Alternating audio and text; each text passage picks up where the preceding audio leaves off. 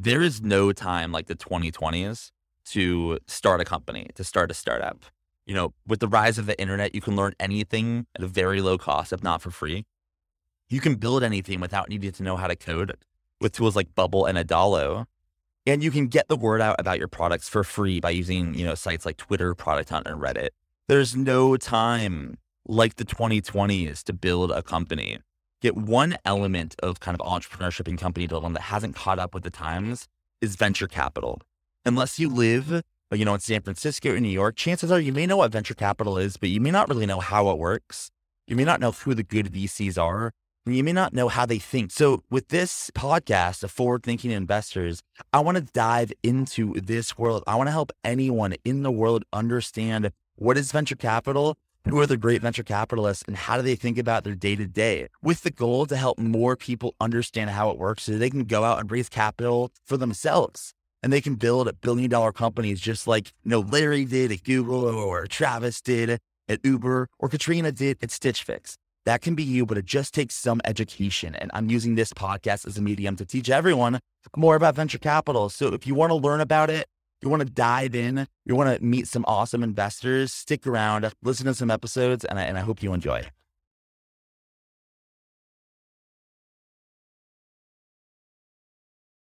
All right. How's it going, everyone? Welcome to another episode of Forward Thinking Founders, where we talk to founders about their companies, their visions for the future, and how the two collide.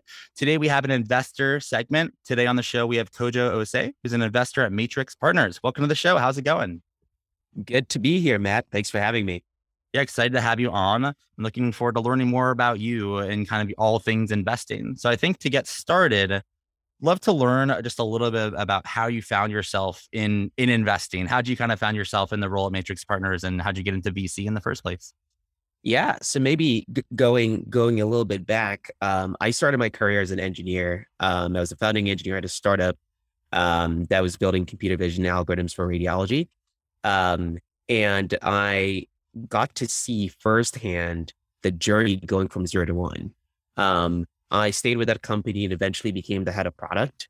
And getting to see the startup journey really gave me an appreciation for what it meant to build from scratch, to build something from nothing. And I really wanted to continue to do that in my career. Going back even further, I had a stint on Wall Street doing public markets investing, and was looking for a way to merge those two interests, that is investing and product and early stage building. And there are very few places where you can do that. Venture is pretty much the only place that you can do that.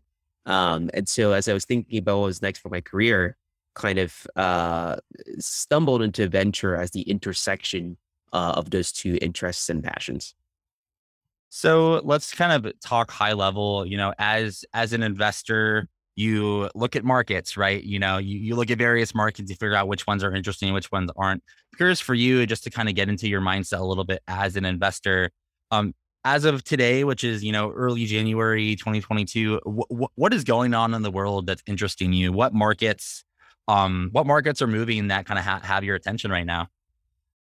Yeah, I can talk about a few. So for context, I spend a lot of my time on software infrastructure, developer tools, and applications of AI and ML. So a few broad themes in these buckets. Number one is the rise of the augmented prosumer. So this is a professional consumer whose job is being augmented with artificial intelligence. This is what I spent a big part of my career as an engineer and as a product leader building. And I'm really bullish on that entire trend, which is that if you're a professional consumer, your work product can be improved in terms of quality and efficiency using AI and ML. Another big theme that I tend to focus a lot on is increasing developer productivity.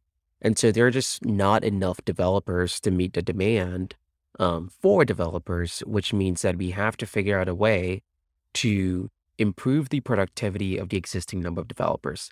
In fact, you see this more critically when it comes to machine learning developers.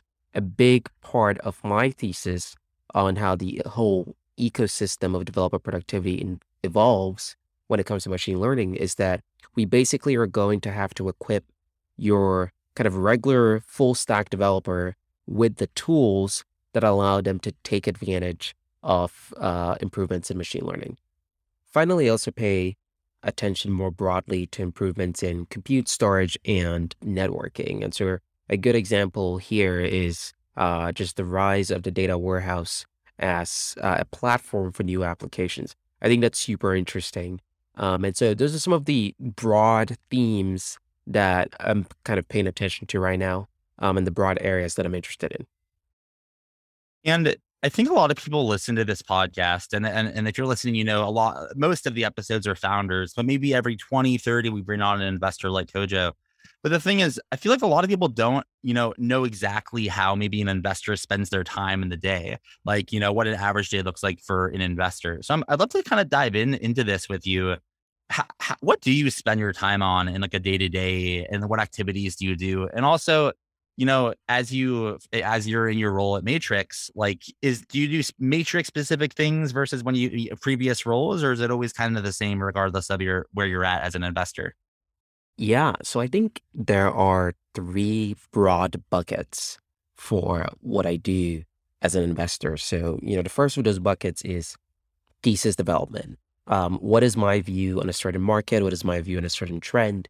That is obviously informed, in my case, by engineers that I work closely with, and experts in the various fields that I'm interested in, as well as my own personal experience as a developer. So thesis development is about coming up with a viewpoint on what I think is happening in a certain market, or what I believe about a certain trend. The second part is relationship building. I think it's very important in venture to pay attention to the human element. Primarily, it's not just an exchange of capital. It is really a relationship with someone who's going to be on your cap table for several years. And so relationship building is just a big part of the job, and spending time meeting new folks and developing those relationships is important. And finally, is portfolio support. Matrix as a fund really believes in kind of being hands-on and supporting our companies. We think that that is a way to deliver alpha, and that founders deserve support from folks who are on their cap table. And so that is a big part of the job as well. So let's kind of pick up just at that last point. So you do this work, right? You figure out your thesis, or thesi. You spend time in the markets. You learn a lot. You meet a lot of people. At what point do you kind of look at a founder or a startup from like, oh, it's a startup in this space, to, oh, this is a startup. They could be onto something.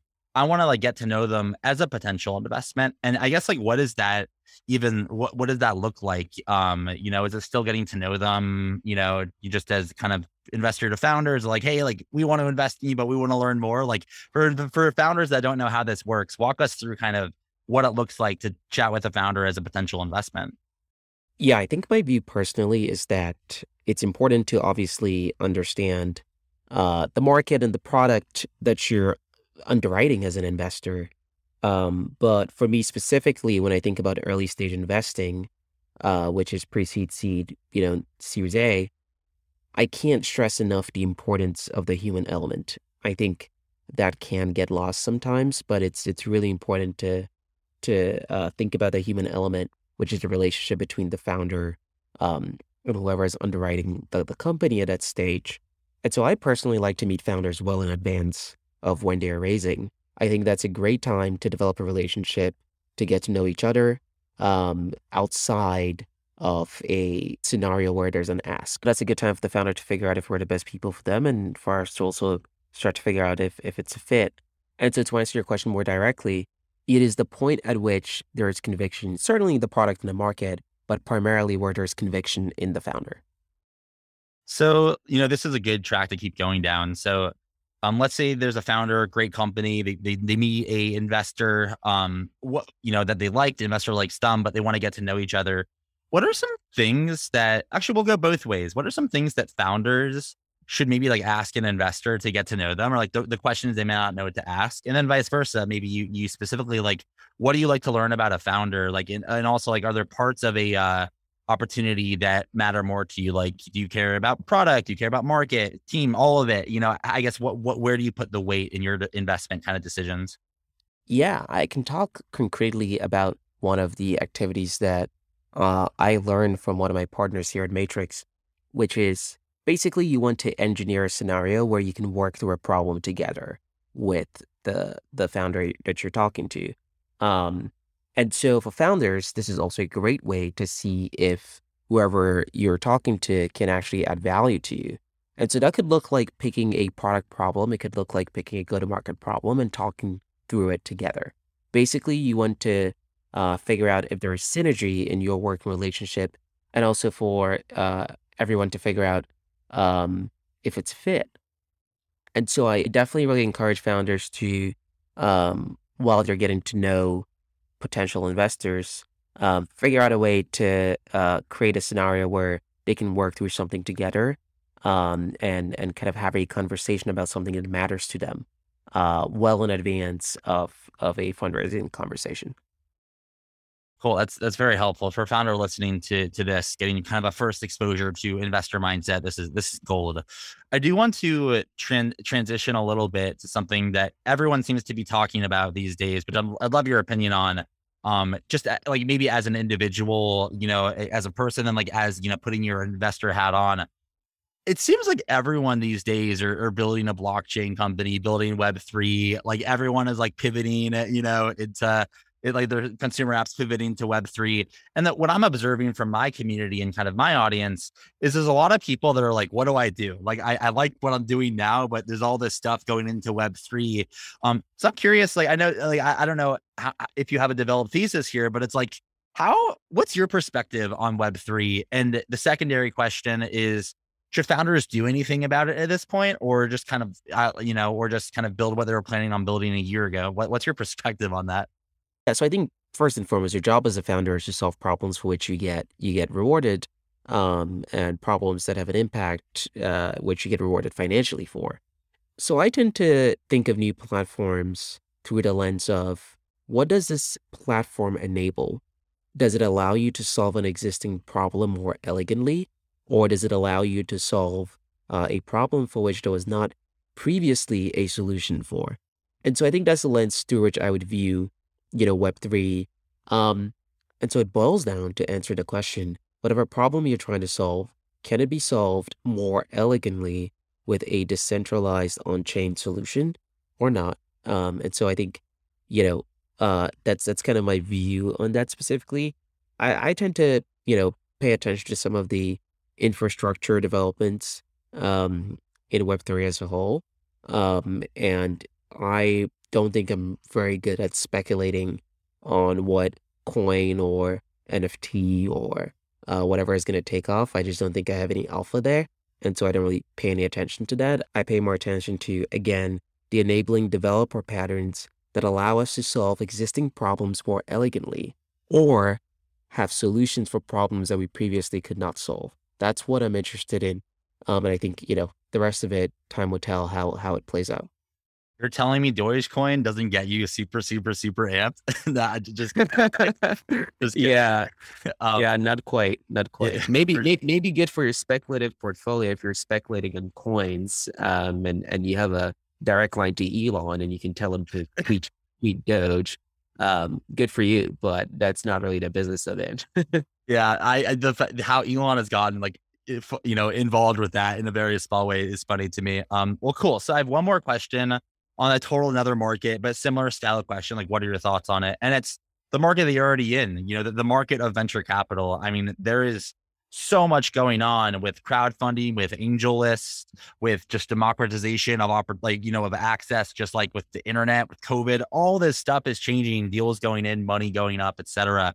I'm curious, like, as a VC, like, do you pay attention or sorry, do you pay specific attention to what's going on in like a macro environment, or like, does it not really matter to you because like you're just a VC working with individual founders? I guess, how do you think about changes in the VC landscape and how much do you think that affects you? So if I had to summarize what I think is the fundamental change happening in the VC landscape, it would be that the asset class is getting bigger and is becoming more mature. Some of this is driven by record low interest rates and negative real rates, which is pushing investors further out into the risk curve. We'll see if this continues as we get out of a interest rate environment. But I think, it's a good thing that we are seeing lots of new emerging managers. We are seeing lots of new different strategies. I think as an asset class gets large, different strategies can deliver alpha, and that's fine. I think there's several ways to um, you know, build a fund that has great returns. And I think, different folks are taking different approaches. So I think all of this is a net positive for the ecosystem. It's net positive for us to have more capital to support builders and to support entrepreneurs. Personally, I feel privileged to be at a fund that has been around for 45 years and has seen a lot of different market cycles and has stayed consistent with the strategy that supports our founders. So I think that the change in the VC landscape, we'll see how things play out as we get out of a low interest rate environment in the coming years. But I think, the net effect is that there's a lot more capital to support a lot more people who are trying to build and make an impact in the world, and that's a good thing.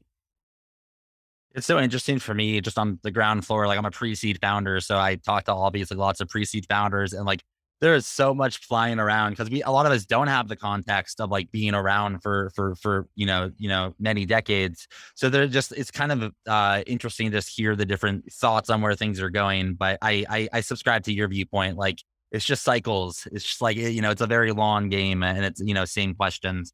I have one last question for you before we wrap it up. And I always end it with this question because I love the answers and it's very valuable for founders.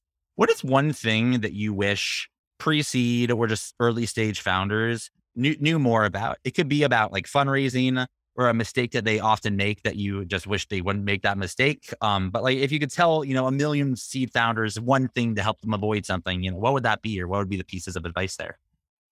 That's a great question. I think that one mistake is really just treating the relationship between founder and VC as, a monetary transaction.